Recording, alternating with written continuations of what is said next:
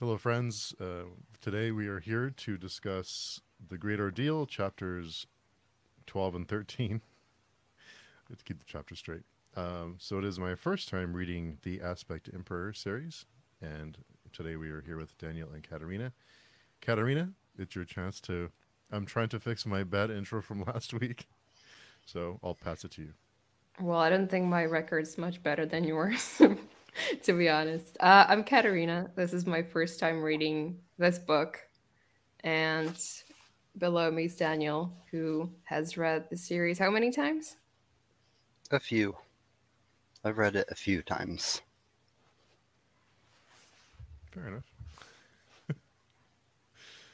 So, as usual, we're minimalistic in our backgrounds and in our introductions and outros. But chapters 12 and 13, it felt like a lot happened. But when I went back and looked at my notes, I didn't have that many notes. But I felt like a lot occurred. But before we started the stream, or before we started recording, we were discussing Saban, Katarina's favorite character. So, do you want to address that first, or do you want to start on chapter 12? Maybe let's go in chronological order. Okay. Let's start with chapter 12. Okay. One So, reason why I bet you might not have as many notes is because it was like a 40-page battle almost, right? yeah, that's true. Yeah. But I will say the chapter 12 it took me maybe 3 days to read. Like it felt like it was like at the end I also don't think that that much happened in it, but it felt very dense and it was pretty difficult to read for me. I don't know how you felt about it. Um, but it took me a really long time to get through it. It almost read. There was portions that read like a horror book, like with Sorreal and his, kind of what he went through. But yeah, it did feel it had like a different pace to it, or it felt a little different. Yeah, and you also got the sort of the interludes with the songs or the poems. Yeah. For some reason, that reminded me of Tom Bombadil from Mm. The Lord of the Rings. But he wasn't singing good songs, and he wasn't a jolly guy that was married to like a glowing queen. He was the boatman.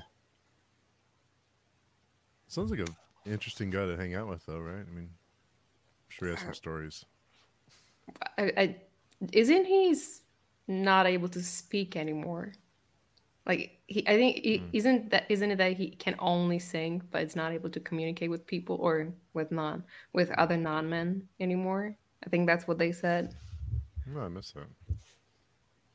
I thought he was Yeah. just crazy and just like to sing. There's lots of layers of brokenness down below Isterbint.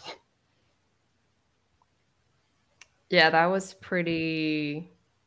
Like already from the previous chapters, like we sort of got a sense of how desolate Disturbance was, but it wasn't until we went to the very bottom that you realize what has become of the non-men. Like what is like the lowest point that some of them can go to.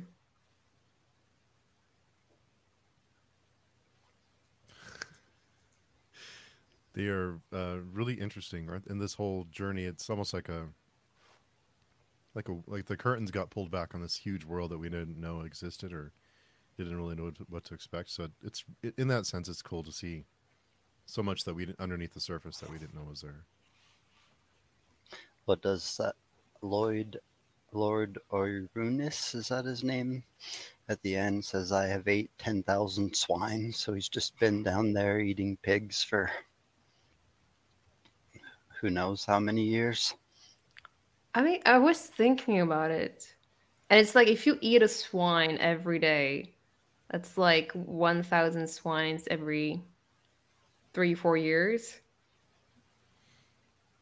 So 10,000 swines, it's not that long actually. Isn't it? It's like 3 decades, maybe. No big deal. I was a little confused on where all the swine came from. That's what the boatman's doing. He's like throwing carcasses just as the boat clicks along the chain. But where is he getting the swine from? Is what I was. Is it like a farm? Like a are they That breeding them or? must be what one of the Umama's jobs. Hmm. It talked about how they used to be like as deep as they went. It used to be like a holy place, but it's just got worse and worse. And now the slaves do other jobs. And I think it even talked about how one day they would like stop worshipping them and just leave once they all went crazy, which was inevitable. It felt pretty crazy. Yeah, it was like just like descending into like madness, like different levels of madness. But the what's his name, or Oirunas, he seemed pretty sane, like considering like the other non-men that we like meet at each level, which are basically like not really. I mean, they're like more like animals than people. Oirunas seemed to have it pretty together. Yeah, he seemed to be not as crazy as the rest, which He does kill his son by accident, but who's who's mistakes were counting? made. Yeah. Who's counting? I think they like alluded to the fact that I don't remember what they called it, but the where they made him live forever like affected the tall differently. So they just had a different level of madness. Yeah. So what exactly are the tall? Like are there just like are there just like giant breed of non-men, or are they even non-men? Do we know anything about them? Will we know anything about them? I was very surprised. There's no one, I don't think no one ever mentioned giants before. They're non-men or non-men related. He killed his kid, and his kid was the last Regular born size. non-men. Hmm. Yeah, it just seemed to come out of nowhere. Like I did not expect there to be a giant non-man at the very bottom of Esterbent. Yeah, all of a sudden Sorville gets down there and just sees a dead carcass and a shield as big as him. Or I think it said a shield as big as half of the boat and a sword as tall as him. And then he just grabbed his head and yanked on it. This was wild. Yeah, for a second I was really worried that he just snapped Sorwill's head off, and then I was very happy to find out that he just took the Amiel off. Not Just very nicely. Sounds like he's pretty scarred up now. Yeah, it seems like he might have skinned his face. eh, Which poor Sorwill. he goes through a lot in this chapter, and I was for a minute there I was wondering if he was never going to be sword because it kind of mentioned something like he sword wheel is gone, like it's the person he was is, but it seems like he's still around somehow. Yeah, I am curious about that. Like I wonder how much of how much of the memories that he got from the helm, like how much that has stayed with him, and like how much is he going to remember, and how much has it changed his personality, or even if the non-man is still somewhere living inside of him, or if he's gone with the helmet.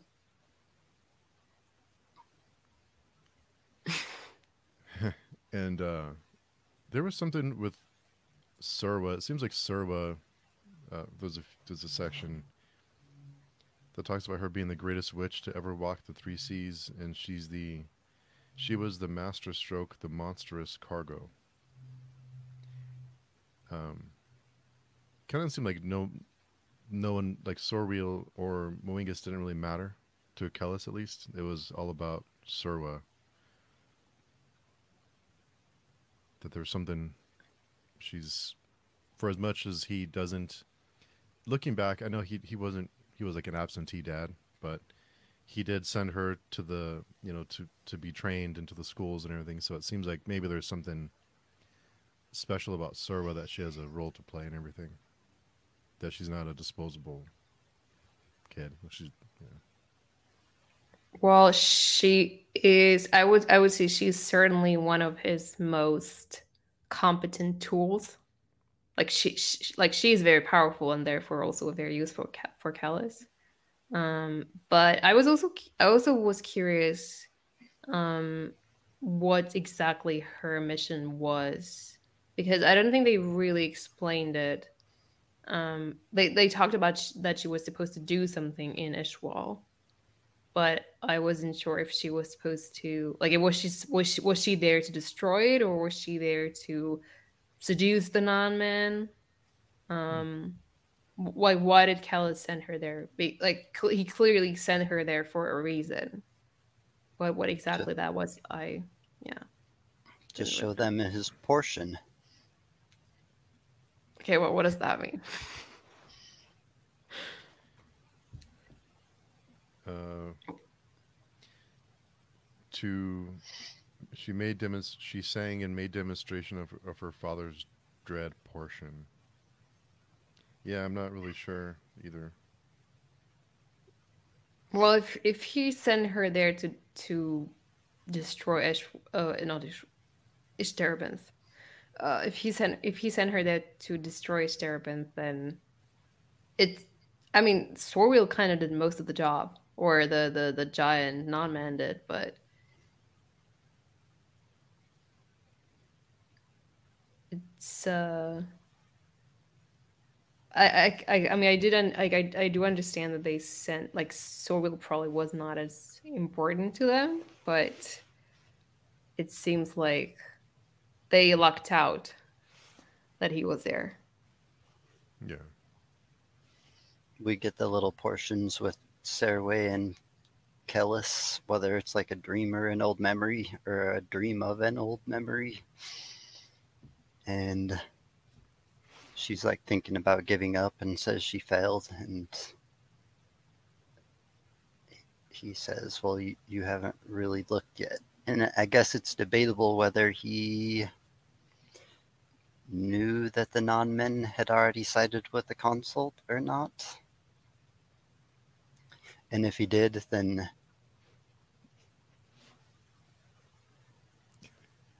maybe he had us send in a tool. I don't know. It's hard to say anything at this moment. Just gotta choosing your keep. words carefully. Yeah. No. I mean, but if that was the plan, I'm still, I still quite don't understand why they chose Sorwheel to be the enemy. Uh, because they could, I mean, there were a lot of other scions, or, well, I mean, at least there were a couple of them left, including Zoronga, who probably hated the Enesrimber very openly, whereas everyone just assumed that Sorwheel has become like the believer king. So I still don't understand why Kellis decided to send Sorwheel. I think they would have had it much easier if they sent someone else, or at least Sura would have had it much easier. Like she wouldn't have had to sleep with Moengus to make Sorwheel start hating her. You're muted. So I was drinking my coffee and I forgot to unmute myself. No, I think Sorwheel is a like a soft target. He's like malleable. Like they can do whatever they want with him, and he won't. He's because we saw last week during the other chapters. What is 8 through 10 or what? 7 through 10 or 11. He flip flops a lot. He's easily manipulated. So maybe that's why he's there.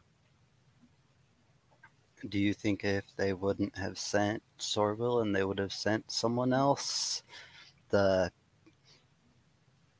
pact would have been honored and they wouldn't be sided with the consult now? Or do you think that they still all would have been slaves, only the guy would have never, the tall would have never came up and created the circumstances to give Serway the chance to show her father's dread portion? Hmm. I don't know, but I kind of just assumed that the non-men were never going to uh honor the what's the name of the ritual? I think it was like the Neom. Yeah, yeah, right, the Neom. Yeah, I got the sense that they were never like that. That was their plan all along, to just take the Anasarim were children hostage. And Because obviously they've been sided with the consult at least since they invaded Ishul, however long ago that was, probably. yeah, but yeah, I do, I guess I do believe that if Sorwheel hadn't been sent there, then Sirwa and Wengus would have just died in Hmm. Ishtarabinth. And the giant, I mean, I don't know, like maybe Oinaral would have found a way to um awaken his father. Um but I think probably Sirwa and Wengus would have been dead.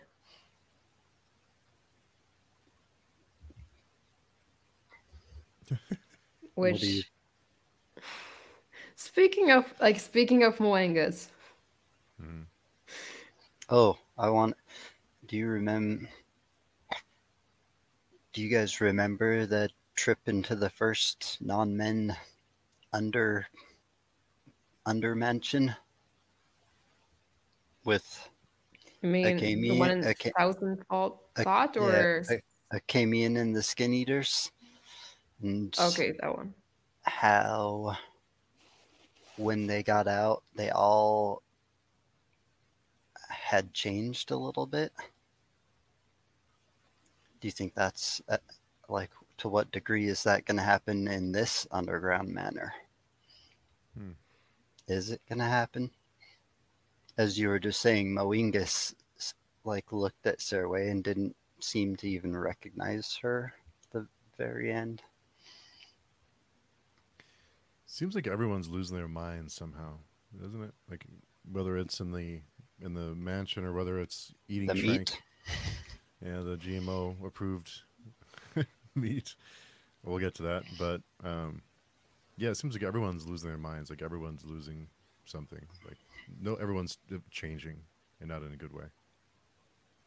Yeah, I do believe that they have changed.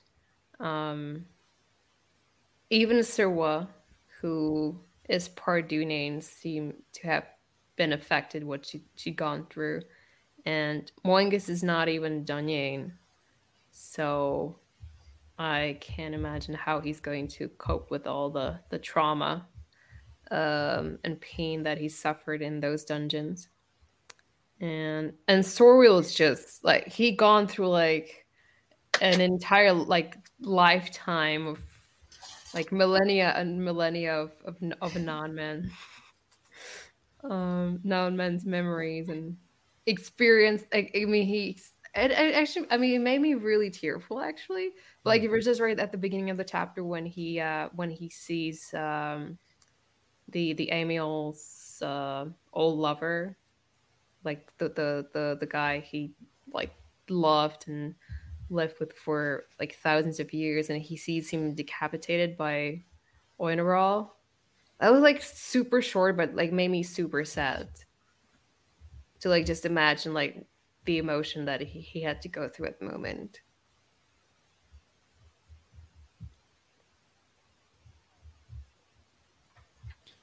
Very bleak. Looking back on this chapter, you're right, Katarina. It is a dense chapter.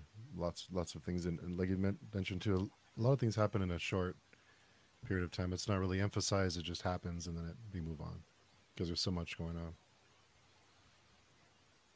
Yeah, I don't think I even learned. I remember at the end, like last week at the end of the disturbance chapter, I was trying to like understand where there was like like it seemed like there was like sorcery like chasing something, sorceress chasing Sorwheel, and he was like running, and then like the non-man exploded. I don't even know that we found out who that was or what was chasing them.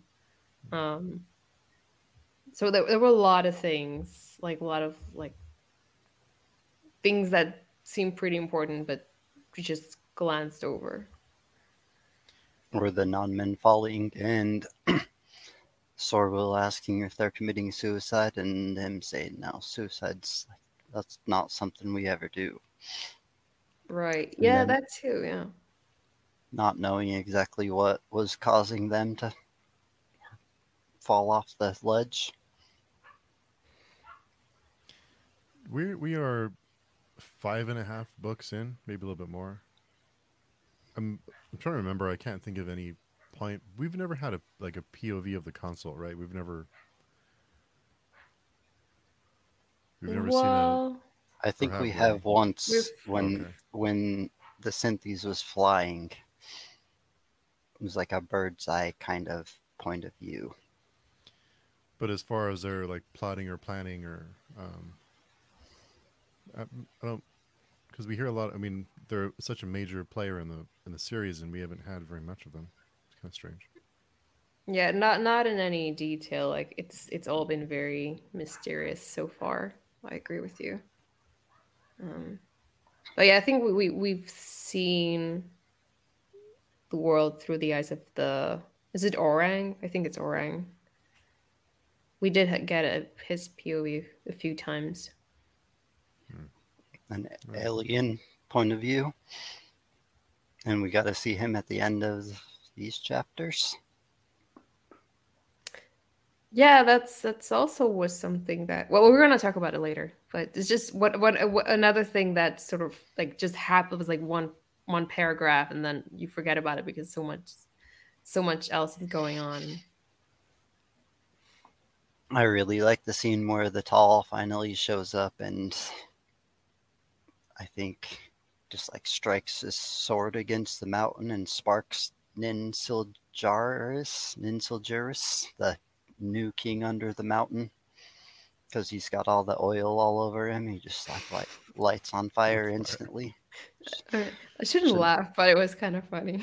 it was It's pretty good. funny. Yeah, It's his love for the oil. yeah, that was pretty funny. Um, so do you think that Yatwer had any role in this, or has she completely abandoned Swarwheel at this point, and this has just been his doing? I think not don't sword wheel just yet. I don't think they give up on him that easy. I think it's gone. He's gone too far for them to give up on him. Yeah, there was one thing at the end where like Sir was she's bound to the ground and there's this quarry flying towards her and then just before it hits her the floor drops and it misses her and I felt like that was maybe too much of a coincidence, but I don't know. uh, There's also like it might have been two more or one more like reference to the stork. It just described Oh yeah, a white bird with orange beak.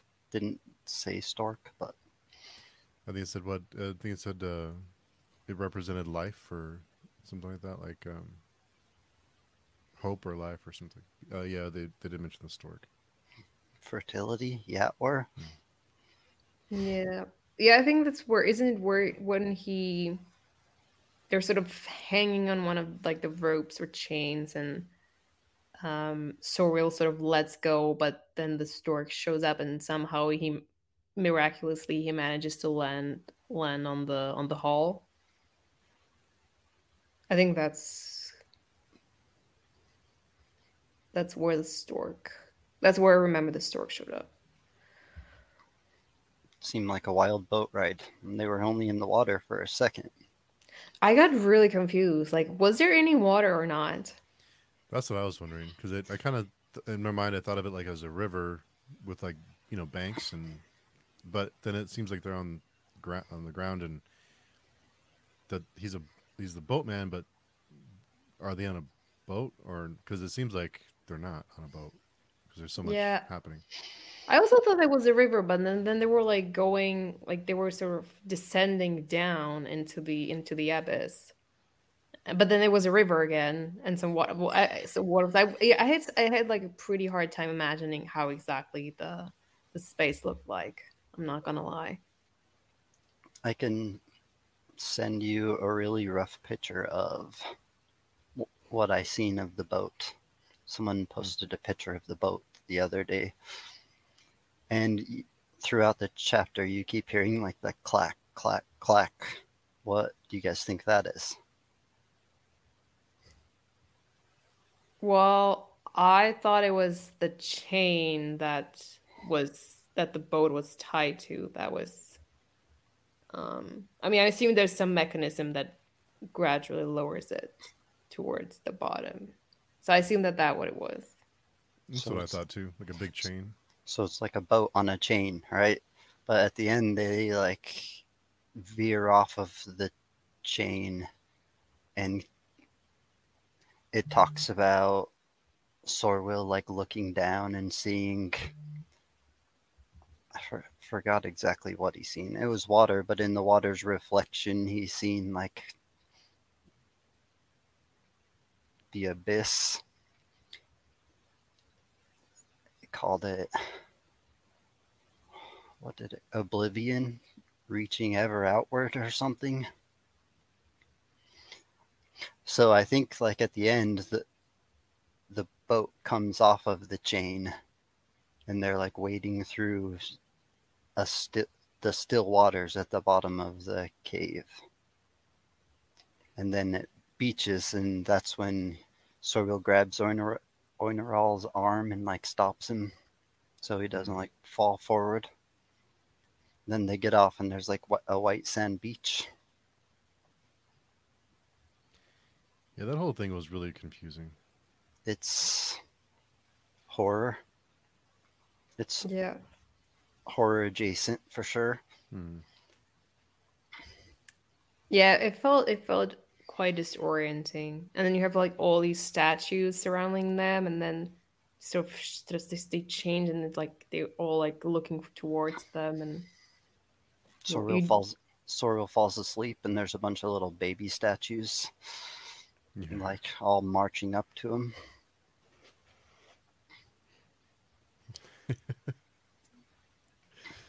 it's crazy, wild stuff. And yeah. all the while, the boatman just sings in the background, except for when they went through the one part where no one can talk. So he didn't sing at all then. Didn't they warn them that if they talk, they'll kill him? I think so. But I think for me, my favorite thing about this chapter was just the I don't know if I call it transformation, but there's like a lot of like realizations that Soriel goes through. Um, the way that he sort of embraces, well, maybe embrace is not the right word, but like he's sort of forced to look at himself through the eyes of the Amiel, and kind of like realize how pathetic his life is and insignificant compared to like the non-man's life, and just like not in the entire non-man civilization. And like as when you ask like before if I think if we think that they will have been changed by the experience, I think that seemed pretty life changing. Like to suddenly see yourself through the eyes of someone else and someone who is so different and has such a different perspective on life than you, or than a like a 17-year-old kid has. Yeah, how insignificant the death of his dad is, because he's like a spark in a bonfire, just insignificant. Yeah, I think there's like one part where he's comparing the loss of his father to the loss or the rage that the non-man felt or feels, and it's just incomparable. Like the emotion is so big that he cannot really even encompass it and comprehend it. Mhm. One's a rock and one's a mountain. Yeah. So I really enjoy that, the perspective that he gets, um, and that he also, and it ties into like how he sort of comes to understand that Yatwer probably is not all seeing, and that Kellis is actually probably trying to save them, although that's still uncertain. Depends on who you ask. But it did feel like Sorwheel was losing his identity. Like he wasn't Sorwheel anymore. They kept, he's referred to the son of Horwheel instead of Sorwheel. So he's trying to kind of battling with his identity and his control of his own mind, his soul. Yeah, yeah. But then at the end of the chapter, when Sir was looking at him, um, it's like she sees him after like a long time, and she looks at him and she says that he was real. I And I think was she wondering, called him like a hero or something like that. yeah, I think so. Yeah, I think you're right. And right before that, she had like the moment where she like screamed, but she didn't do it as a dunyan, as a trick. It was like a real scream, and kind of like the moment Kellis broke on the circumfix. Maybe broke. Yeah, I felt it's that's a good comparison. And then she looks up and calls Sorwell a hero, right? So is she broken, or is Sorwell more than he was? I guess, or is it a little bit of both? And I guess Moingus is less than he was. It seems like significantly less than he was. Yeah, when she looks at Moengas and the way she describes how like she's surprised to feel something, that was very reminiscent of how Kellis was surprised that he was like he was crying about Sirwa dying, or not Sirwa, Sirway dying on the circumfix. But I don't know what it means for Sirwa, and I don't know what it means for Sorwil. Um, The circumference has been mentioned a few times that I've. It seems to be mentioned a lot more because when it happened, it was a big event, but it seems like it's been brought up again and again. So It's scripture now. It talked about how Serway knew, like a secret hardly anyone knew, that they painted the walls black to accent Kellis's haloed hands.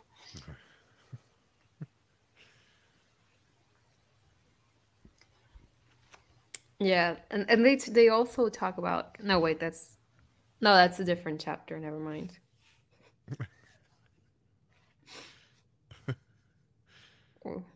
We'll I talk guess about it wild, in a minute. yeah, wild chapter though. I guess we're about there. Yeah, probably. Okay. Well, okay. So they also they when Coyotes is having a conversation with Proyas, he talks about like how he and the other NS Remember kids, how they spend like a really long time trying to figure out what Kellis was about, and that they finally realized, or that Theliopa realized that like he wasn't. I don't know if I don't know. She doesn't say he wasn't real, but she says that he didn't exist, that he was always someone different depending on the circumstance or depending on what the situation required, I think. It's on three. That's actually one of the portions I had tabbed. It's funny you mentioned that. Okay. It says he is an intricate web of deceptions and stratagems bound on a something principle of salvation. Which is interesting. It would suggest that at least the Anessa Remembered children believe that Kellis' goal really is salvation. But I guess maybe the question is salvation for whom? And there's a part where Yeah. Serway says, "What if I fail, Father?" And he says, "Then spend your last moment on prayer." For me, For everything. So, is that Kellis's maddened delusion, or is there some portion of reality to that? I guess.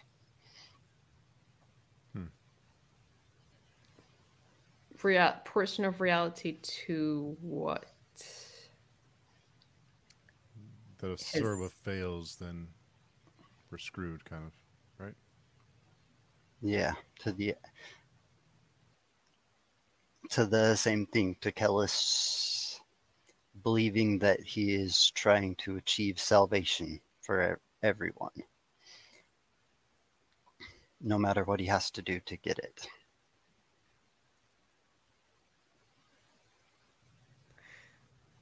I don't know. Maybe. It seems like he believes that that's what he's doing. Does he though, or is he I just don't know. his manipulations and what is it? Intricate webs of deceptions and stratagems.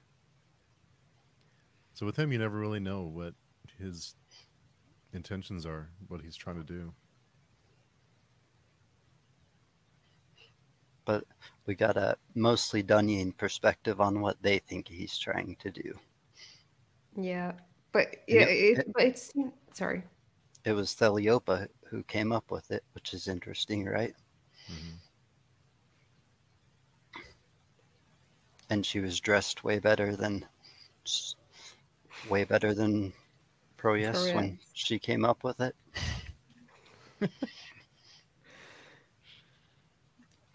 Yeah, it was interesting to read that perspective on Kellis because I don't know, the way they talked about him, it seemed like he wasn't. It felt like he wasn't a real person. Like he wasn't a person with a goal. It seemed he was like, I don't know, like I guess. Well, he talks about himself as a place.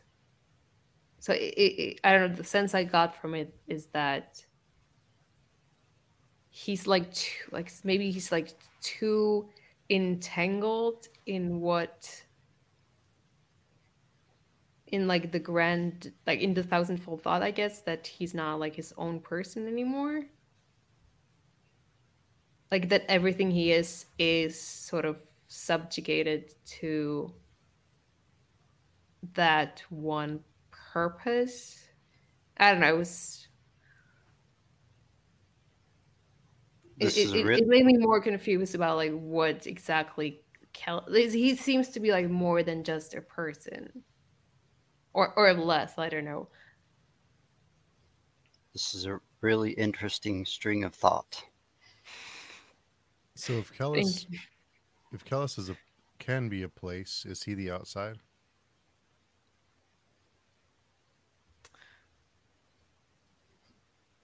I don't. I mean, isn't his goal what he wants is salvation? Wouldn't his goal be? Isn't his goal kind of to destroy the outside?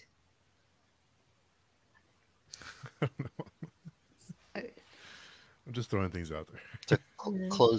close the granary and let the fields grow wild, not let Yeah. any demons feast on souls anymore. Maybe he doesn't intend to live. That would go along with your theory that everyone dies. Yeah, that's true. Yeah. I don't know. I feel like what I'm getting is like he's kind of like he's maybe like more approaching. It's like he's approaching godhood. Maybe it's like he exists over. Like he's not just a person. Like it's like he exists over. Like he almost exists like over time and over place. So it does seem reminiscent of like the way that the gods are described as well. Mhm. And he's been to the outside and he's talked to the other demons and seemed like he did okay there. So I guess if I don't know if he decided to move to the outside, maybe they would accept him. He would be like the 101st god. They they offered him some baby once, I think, when he was there. The spoiler I accidentally gave last week, it mentioned it finally. Did you guys notice that? No. Which one are you talking about? It's a part where Saban is looking at Kellis, and he's.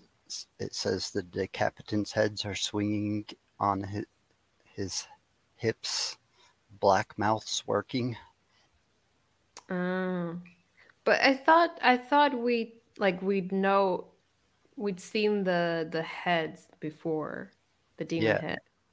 and it it has referenced the things on his, like the head swinging on his hips a couple times. But you looked it up last week and you said that the word decapitant wasn't in there yet. No, I don't think so. Yeah, no, no, no. Yeah, it was right. It was the chapter 13 where it appeared for the first time in this book. Hmm. I don't know if if he'd referred to them as decapitants before. I really feel like it had once, but just like alluded to it, like he likes to do, like an offhanded reference here and there until. Yeah. I mean, it makes sense. I mean, they're decapitated heads. So I just didn't put the two and two together.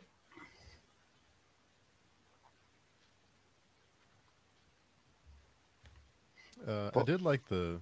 I'm sorry, Daniel. Go ahead. no, you go ahead. Oh, so I did like the arc fall. How arc fall changed everything and the the effect it had on the world. Like it seemed like a because we hear about it, but now we get more details on how destructive it was and what it did to the planet, and it seems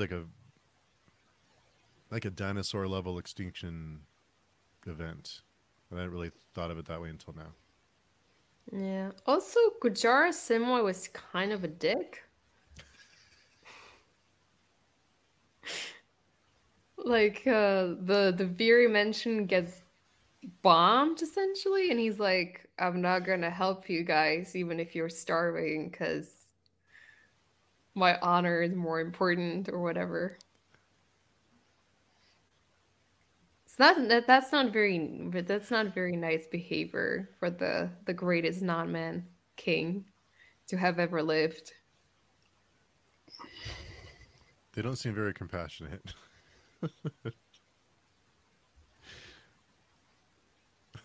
That was even before they got like the womb plague curse. It was before any of that happened. They were already kind of dicks. They thought of men as like cattle, pretty much. You look at that character in the glossary and it says kind of a dick.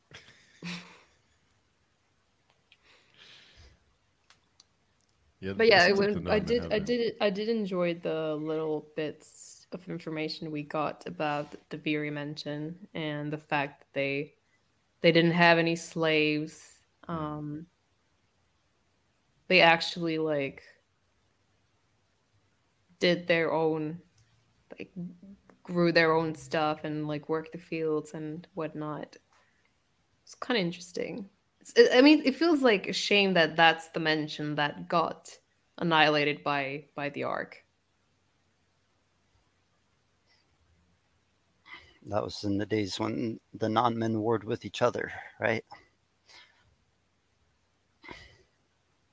I think there was 12 non-men mansions, maybe something like that. 12 holes in mountains scattered all around.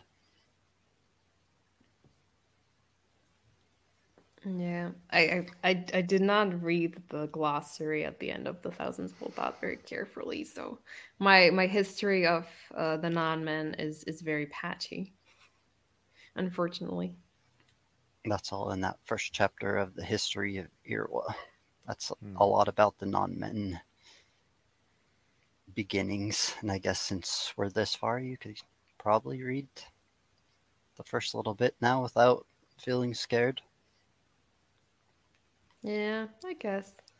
There were some parts in the Disturbance chapter as well where he was referring to like the other like men chains and non-men.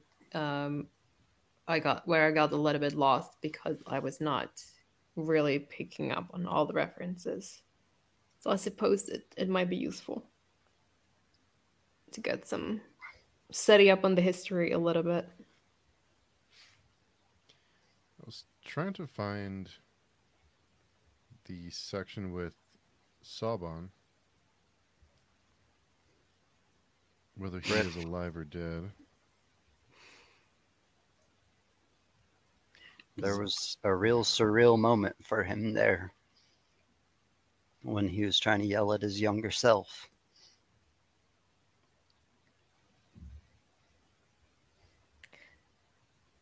I I don't know how I felt about that. Like on one hand, I was happy to see that there was a payoff to what happened, to what he saw in the Warrior Prophet.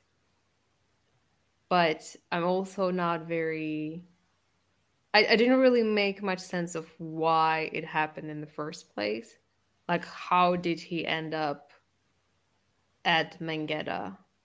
Like, does it have something to do with the Topoi? Like, are they somehow connected?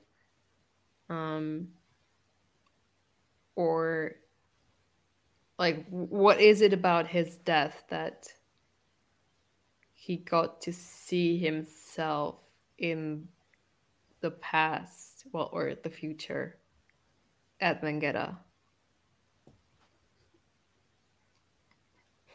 Was that the first death that we got a first person view of? Hmm. Mm, I, well, I mean, Confiz gets his head chopped off by Sabon, and I think that's that. I mean, that's definitely written from his POV, from Confiz's POV. But you don't get to see what happened to what happened to Confiz after he died. That's for sure. Hmm. Well, who knows, I guess. I didn't really expect to get an answer out of you, but It yeah, I was just like, okay, but like, why? Why him? You can definitely assume that Dagliash is a topoi, though, right? I guess it And is now. and who knows what connects them. I think it's kind of, it talked about how at first they like used it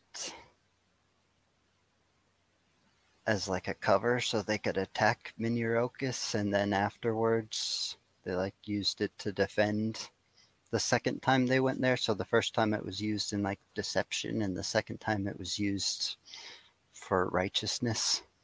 But there's been lots of use of it. I even think it talked about how they used to call it the lilac because its walls were always painted in red, like Hmm. in crimson. So lots of blood has been shed.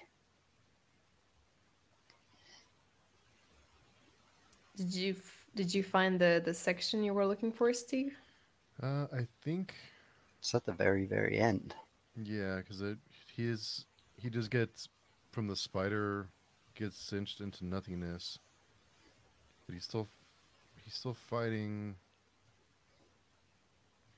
I thought he managed to survive. Let me see. Maybe I misread it, which is most While likely. he's while he's looking, why don't you tell me what you thought of the battle, Katarina? Did you get a good perspective of maybe what the landscape was like or the battle at all? Well, I well, okay. I have to confess, I probably should have looked at the map, but I didn't. So I was I had a general sense of like what was going on. I was a little bit confused like where everyone was. Um but I guess the thing I enjoyed about the battle is that we had like several groups that we were following, and I'm not like the biggest fan of the bird's eye perspective. Like I probably enjoy more when it's like written from like more like like a tight perspective, like from like someone like an actual person's like on the battlefield. So I like that we get to follow like Sabon and Proyas and the mandate schoolmen, and then we kind of switch between like those like three or four characters.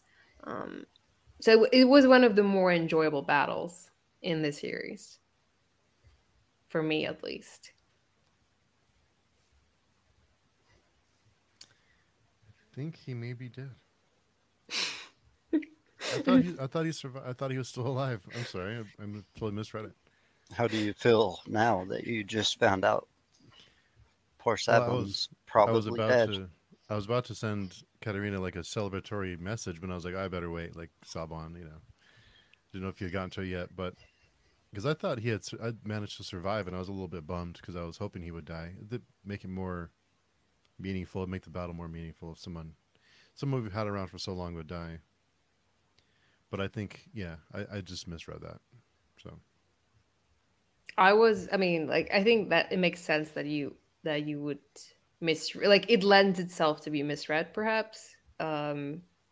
I got a little bit confused initially as to like what was happening to him, but then I realized that we were back at Mengeda and reliving sort of the vision he had in the Warrior Prophet when he saw himself, his own corpse on the battlefield. And then it all sort of made sense. I forgot all about that from the Warrior Prophet. That was a long time ago. Yeah, I forgot all about that. What Um, was the golden coffer that was the size of a dollhouse? What is the golden coffer? Is that what Acamian was Hmm. promising all along? so I had two theories when it first appeared. I had two theories. I was like, either it's a message, some kind of a message from the consult to Kellis, or it's a bomb. Oh, And then then it when it didn't blow up immediately, I was like, well, I guess it's not a bomb. But then it did blow up, so it was like, okay, it was a bomb. Um, And maybe a but message. There was definitely writing on it. that's true. There was something written on it. Although maybe it was just a countdown. Um, Also, I was surprised that Kellis was able to read uh, inquiry scripts, but apparently he can't. Um, it, it was surprising. I did not expect that to happen, and I guess my question now is why, like, if all the whole time the console had the ability to like nuke them, why didn't they just do it at the very beginning of the great ordeal? Like, why bother with like that in the with the march, and why bother trying to trying to win over them on a battlefield? Why not just like drop a bomb on the great ordeal or drop a bomb on Momam when Kellis was still there? Hmm. Good, good question, I guess.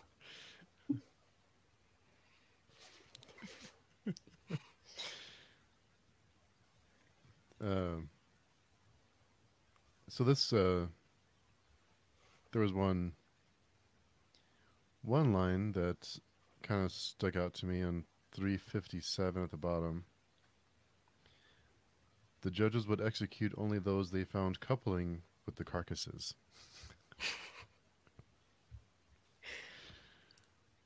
Yeah, I admit there were a couple of moments in that chapter where I wasn't sure if he was referring to the men or if he was referring to the string. I think that was on purpose. But yeah, I was reading it and I was like, wait, is he describing the string or are these the soldiers? Either way, it's bad. Yeah, but the difference between the two seems to be diminishing. Yeah, I kind of thought of them as thought of. I kind of thought it was referring to the Shrank because of how they've been referring to them as the skinnies and kind of um, I'll say dehumanizing them because they're not humans, but kind of they're objects and not they're yeah. So interesting stuff.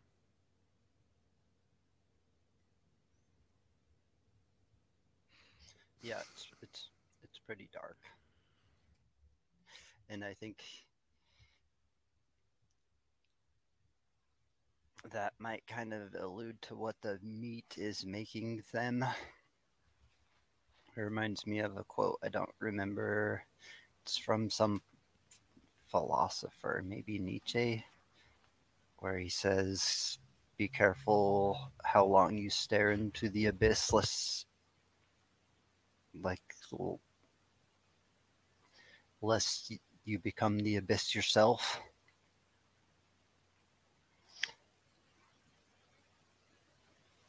Right. Lest the abyss stares back at you. Yeah, there we go.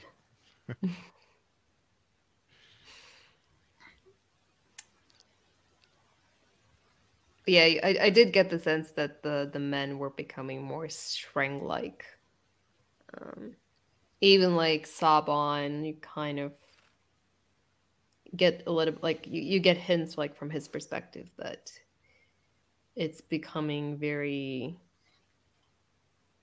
Ugh, I don't want to use like he feels something when he's witnessing the violence and the slaughter. What does he say when he's preparing for that last battle? I don't want. I'm tired of eating chicken, or I don't want to eat chicken anymore. I was wondering if that was like alluding to him wondering what the bashrag would taste like. Mm.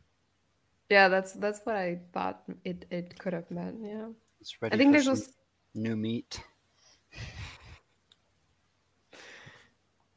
yeah. Terrible. But so why do you think that Kellis sacrificed Saban? Or like, first of all, do you think that Kellis knew that that was the council's plan, that they were going to just blow everything up? And second, why did he take Saban to Dagliash, and then why did he leave him there? Hmm. Proyas was so mad that he wasn't going to be the one, and he might not be as mad now. The whole introspection Saban went through too at the end, where he was like talking about how he finally like truly believed in Kellis once Kellis proved to him that it was all a lie, that power was his like foundation of belief, until the very, very end, right when he died, and then he was trying to tell his younger self not to believe Kellis. But I was quite surprised by that. Like, I guess the thing that surprised me was his surprise at the fact that he was going to hell. Like, you would have thought that someone like Saban wouldn't, like, he says, like, he believed in Kellis's power and like Kellis's might, but I don't know that he necessarily believed the religious aspect of it. So I didn't expect him to expect that he was going to be saved, which apparently he did. Or maybe everyone kind of believes that they're not going to be damned when they die. So that was a bit surprising. But I mean, it's kind of an interesting take on like what faith means and why people choose to follow, like for what reasons they choose to follow someone else. what do the non-men refer to? I think they call it, they're like trying, they say they're trying to escape from the starving sky. Well, what's the quote of the beginning of this chapter? What's the epigraph? Even Yeah, the so gods must eat. Yeah.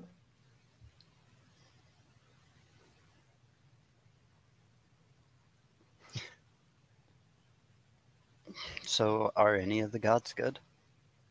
It also seemed like there was a moment when I forgot who it was that was fighting, but they like decided that maybe if they fought valiantly enough, Gilgael could save their soul at the very end.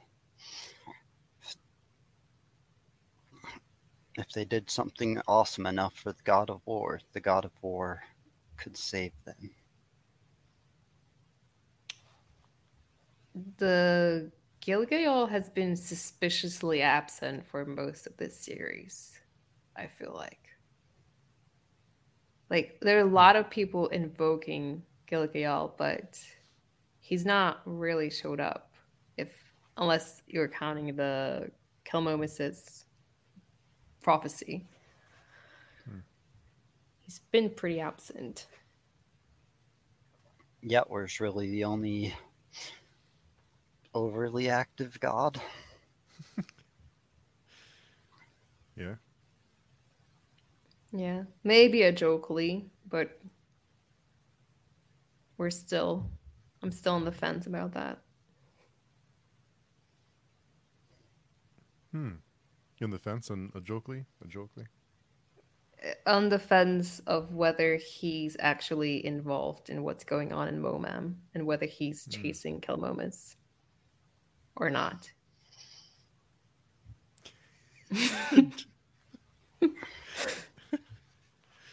Daniel took a deep breath and closed his eyes.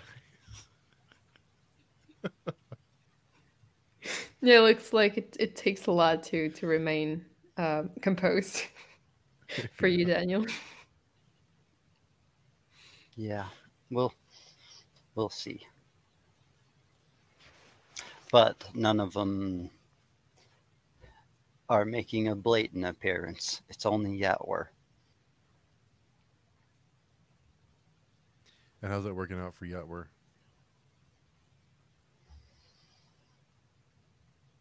They killed Maithanet. That's Yeah, but Sorwheel is. I mean, doesn't sound like it's really going according to plan. plans are weird in this. You never know what It's true. according to plan really means until long after the plans are over. It's true. Did Isterbinth go according to Kellis's plan? That's, that's still debatable, I guess. It seems like it's going to work out for him in the end, and he might get most of his kids back. Well, in pieces, though. Yeah, What's left of them? they're missing internal parts. And But, maybe some external as well. Yeah. oh, Who that's who right. knows who knows what they did to Mangus? I When the Skin Eaters and Akamian and them came out of the mountain, they were changed, but it didn't change them all that much. Irrevocably changed, but really only Sarl was the crazed one. So we'll see how much this mountain changes these little kids. Hmm. Because that's what they all are. They're all little kids, right? well, some of them are part Dunyan, but yes, I would agree. They're very young. And the skin eaters didn't have to suffer weeks or maybe months of like physical and psychological torture. They did got chased by hell, but I don't. I mean, I don't know what's worse. It's kind of hard to tell. They just saw all the Imwama slave barracks and all the dead bones of the old dead slaves. They didn't see the living, none of the living things. But it felt darker. It felt darker for Sorwell. I would have probably rather been with the Skin Eaters than going down in the boat. Yeah, it's hard to tell. I mean, if as you know, like if you know how it ends, then I guess well, I don't know. At least Sorwell like sort of has his sanity and all his limbs. Um, most of the skin eaters didn't make it, as far as I remember. But The Kamian and Mimara seem to only have lost a little piece of themselves in there. Mamara seems a little yeah, different. Yeah. but also developed a probably lifelong addiction to non-men ash. Will the Great Ordeal be addicted to shrink meat? Plenty of shrink, I guess, to eat. They seem very, very eager to kill um, and do other stuff to the Shrang. So I would say kind of. I would say not, maybe not just eat their enemy. Yeah, it's bad news. Yeah, the non-men query seems much more pure. Eating the shrink meat seems like all the negative aspects of the query and very little of the positive aspects. Except they're not hungry anymore. And I think that was important to them at the end when they were all starving and they killed their slaves and they're just wondering what they're eating next.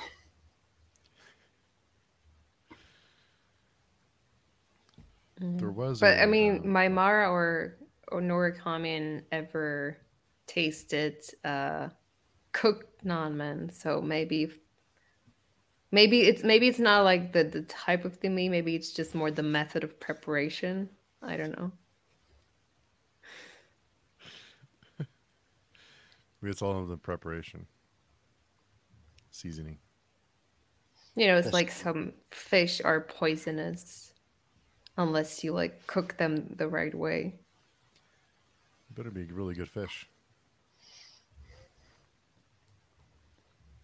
There was a quote on 361 from I think the section's from Pro Yes, but the reminder that nothing blinds a man to the future more than the outrage at what is past, the realization that he had become one of those requiring such reminders. It's a nice quote. Proyas has a lot to process. Yeah, he's been through a lot. Yeah. Earlier, we were talking about why Saban was the one to go. Did doesn't sound. Did Callus do certain things to Proyas so he wouldn't go, so he would survive? I don't know. Kellis has the final say. He can just tell him he's not going, and he's not going. But who knows why he did all of the things he did to him, all of the transgressions.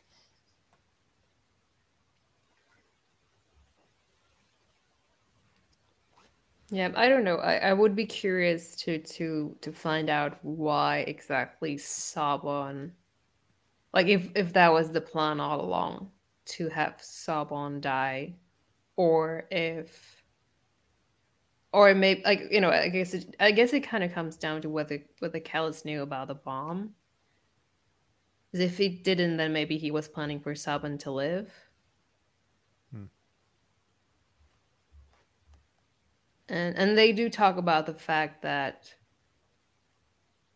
if like one of like the main reason Proyas wants to go to Dagliash is because he just wants to end it.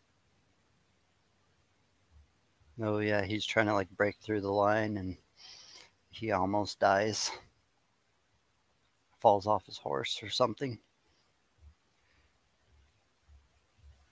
And Sabon wants to live, and he wants all the glory, and yet he gets,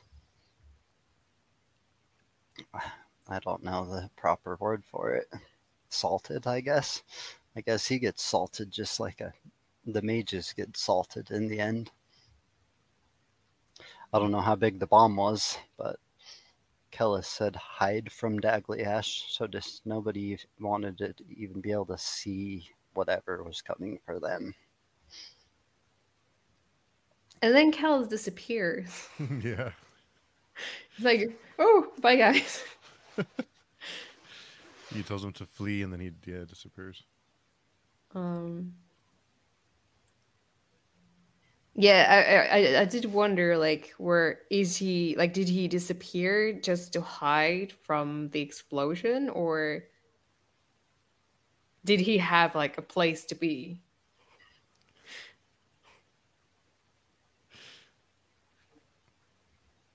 I don't know.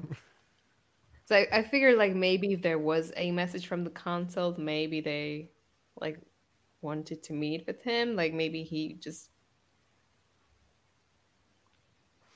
actually went somewhere, but I don't know. Maybe he also just wanted to be away when that thing blows up, which is understandable. Look at the time. I have to go. Bye. Yeah. And Sabon's just sitting up there careless. He's coming back. I know he's coming back. And Yeah, then he doesn't come back. He made you think he did, though, for a second, Steve. I thought he did. I thought they I'm kind of left sorry. it open a little bit, but I Um, was wrong. I mean, I feel in the grand scheme of things, like Sabon's death feels like waste. Hmm. Like, I mean, there's no reason. Like, he didn't do anything at Dagliash. I think that would justify him dying there. Like he kind of died for nothing. Are you not happy he's dead? I mean, It was a bittersweet. it was. I felt a little bad for him, I guess. Um, I Sabon was don't. growing on you. Maybe a little. But he did mess it up towards the end again. I don't know. He's just like someone who's like so obsessed with like glory and just always being like the most powerful and most like competent. I don't know. I don't. It's just not so. Not someone that I would really like. I wouldn't really enjoy his company. I think. He gets to be remembered forever as the most powerful, competent man to die in Dagliash now. Yeah, it's. I still think it's a pretty dumb death. Like, couldn't have Kellis just like, like I'm sure that Kellis could have like transported at least one person away from Dagliash. Like maybe not the entire legion or like how many people were there, but at least like a couple of people. Is it because Callus knew he would be damned? That Sabon would be damned, and that's why he left him? Well, that's why he sent him. He wanted someone to go hang out with Serway. I don't know if that's how it works. I don't know, but maybe someone was not useful anymore. Maybe Proyas, maybe Callus thought that Proyas needed to be left on his own, like left to his own devices. Sabon's a lesson. Possibly. I don't know. You would make Proeas feel better, or well, it seemed like they were kind of bonding a little bit. I mean, Now Yeah. Proyas is like truly alone. yeah, Yeah. Um, and I mean, Kellis says when he sees the coffer for the first time, he says something uh, like Oh shit. Sabon asks Sabon asks him what it means or what it says, and he says that it means that not everyone can be saved. And I didn't know if he was at the time. I didn't know if he was referring to like the battle, or like to the people who were at Dagliash, or he was like speaking more broadly, like if he was talking about like salvation in general, and the fact that he would have to sacrifice some people in order to stop the consult and prevent damnation. In this in this book, physics and metaphysics get obscured a lot. It's hard to tell which is which at times. Yeah, and he also says that that is a good thing that not everyone can be saved, which I don't know. Like, I also don't know what that means or what he's referring to. because he can only take so many people with him. Well, he didn't take anyone. Oh, I mean, that's his end goal. There's only room for so many, and Sabon was damned, so But then, I mean, that's dangerously close to what the console is trying to do. But Maybe like they're he's all. maybe he's saying he doesn't want to go to heaven with the consult. Doesn't want the synthes flying around up there.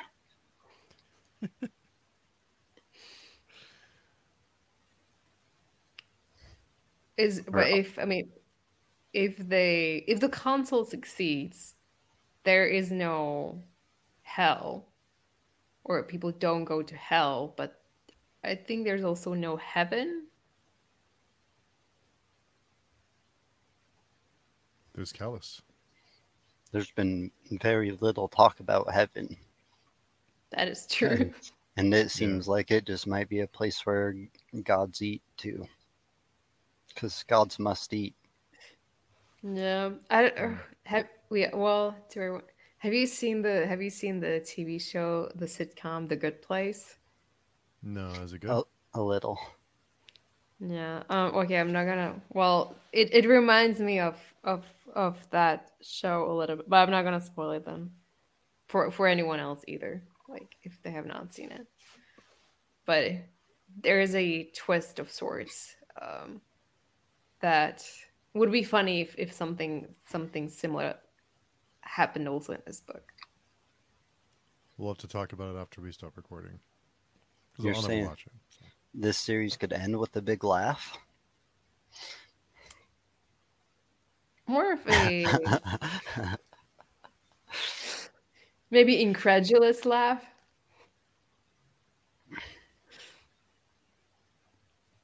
Possibly. Hmm. So, do we know what happened to Secres, the mandate schoolman who flies off to battle it out with Orang, and then we never hear of him? Nope. We only And know that he finally found his old foe and kind of maybe went crazy. Like, seemed like a lot of the army was beginning to go crazy and just break lines and charge. But we don't know anything about the aftermath of Dagliash yet. So, Just, just, just that we had a like an atom bomb go off in the fantasy world. yeah, I was a little surprised that Orang would be there if he knew that everything was going to blow up within the next few minutes or hours. Man, you want to watch it. If you know the coolest fireworks about to go off, you want to at least watch it. Yeah, maybe from a safe distance. yeah, safe distance. Two two big chapters full of lots of battles. I didn't But it was felt like a lot. fun.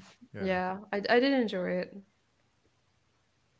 Isterbent was there's very little battle going on. It was more of like a horror filled. Journey. Mm, yeah, I was gonna say amusement park ride. Yeah. They get on the thing and it just clacks them down into hell. Hmm. And it talked about like Sorwell was saying how like horrible it must be to be down in what they call the gloom, where no one could talk and everyone was silent. And he told them that even the gloom is a blessed interval between what awaits. So like damnation is so bad that even these ghouls like got it easy compared to what it's gonna be like for them as soon as they're dead. Even the tall down there eating swine in complete darkness, like that's a good fate for them. And it like alluded to the fact that they were kind of like hiding from there, trying to hide from the starving sky and the silence of as close to the outside as they could get. Hmm.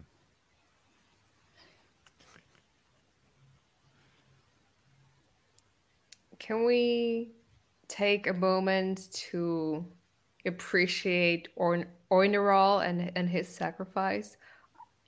I felt like it was like one of the few like nice people that we've met in the entire series. Like someone was actually trying to do like the good thing, the right thing, and then he just ends up dying this stupid death.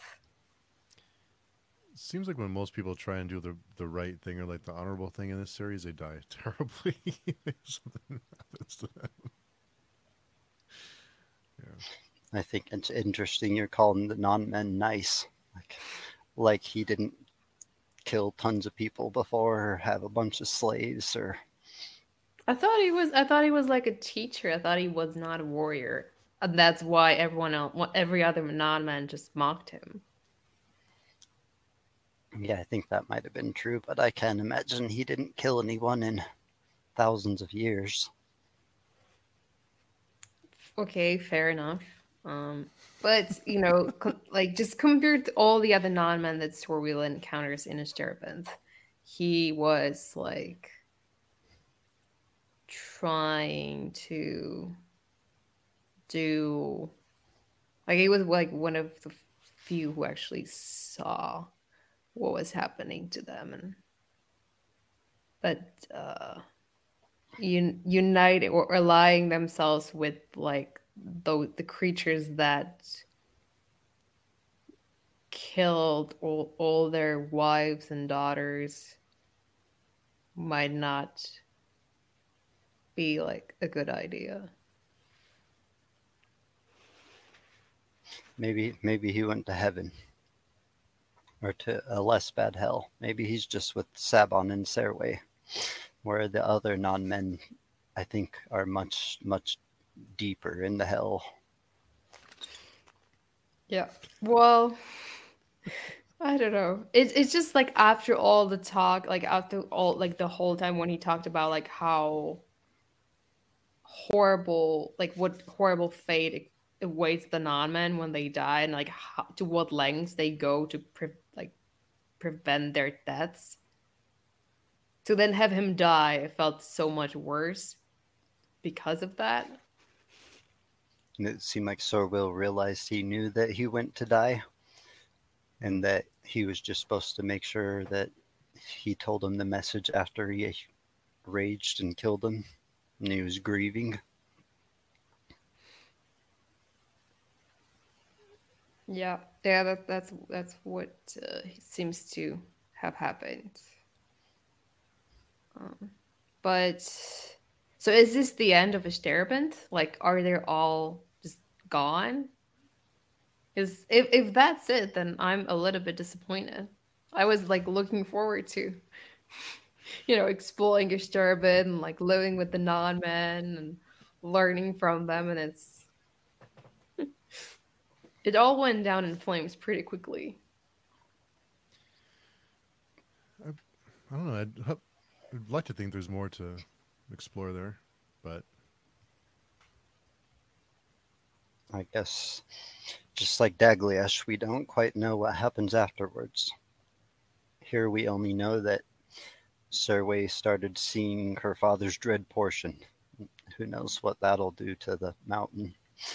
And that some guy came up from the furthest bowels and raged out on the king and lit him on fire. that was pretty funny.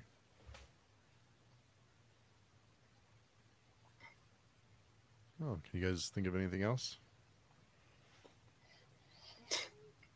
It was sad to me how I think when Oinara was like looking at, or no, when the who's the soul that was with Sorwell? I can't think of his name. When he was looking at his lover, I think he was thinking like the disgust for making as a woman with a man and how like that's blasphemous in itself, and that I think is basically what all non-men have become now, right? There's no women in Istrabinth. Well, there's the Mwama. I think that that's even more like blasphemous to them. That's I don't know though. But I think, well, the way I understood it when he was talking about it being blasphemous, I thought that was like surreal making a judgment Mm. about what he was remembering. Like, I don't think that was the non-man Thinking that thinking. It was what he did that, was bad. yeah. I mean, I don't know. I could be wrong, but the way I read it, I thought it was like, yeah, Sorwell's reaction, like Sorwell's gut reaction to, like, first reaction, the way, like, his first reaction to that memory, and then that then it followed with like him also feeling like the, like, profound love and like the history that like his the soul inside him had with that other non-man. That soul inside of him, they said, was like the most evil of all of the non-men too. So Yeah. that that bad deed was a speck of sand on a beach of all the bad shit that guy's done, probably. So you're probably right. It was more Sorwill judging. That chapter, it becomes hard to tell what is Yeah. Sorwill's thought and speech and what is the cauldron on his head's thought and speech.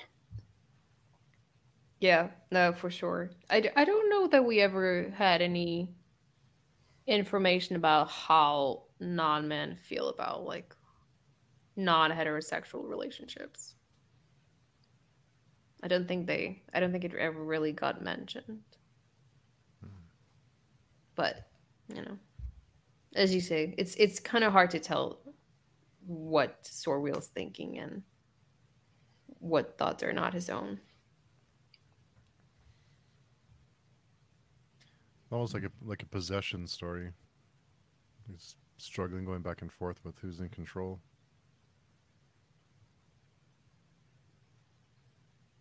And now we'll see if he walks out of the mountain more than he was when he walked into the mountain. If he still possesses like non-men historic thoughts, or if he's back to just more being the little confused kid again. Probably not, but we'll see how he comes out of the mountain. I'm curious to see that. He went through a lot, so to then just forget everything would be a little bit disappointing. Yeah. But his brain could also be just like scrambled, um, because like the separation from the helm wasn't very. It didn't seem like it was very subtle.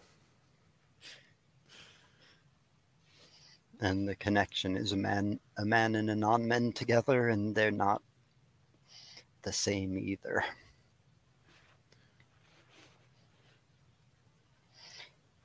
The ghouls didn't deal with thousands of years very well. And it seems like Sorwell kind of had thousands of years of thoughts in his head abruptly. I think he can't come out the same, right? He'd changed somehow after that experience. But it's still real, so who knows? Well, he loved Sareway when he went in, and I have a feeling he's going to love Sareway when he comes out. Seems like everyone loves Sarway. It does. I'll be a Team Theliopa. Whether she's weird or not, she at least kind of guessed what Kellis was, whereas the rest of them didn't. Yeah, it seems like most people tend to underestimate how intelligent she is. because of her negative human traits, her stuttering and just complete awkwardness, inability to look people in the eye. Wardrobe.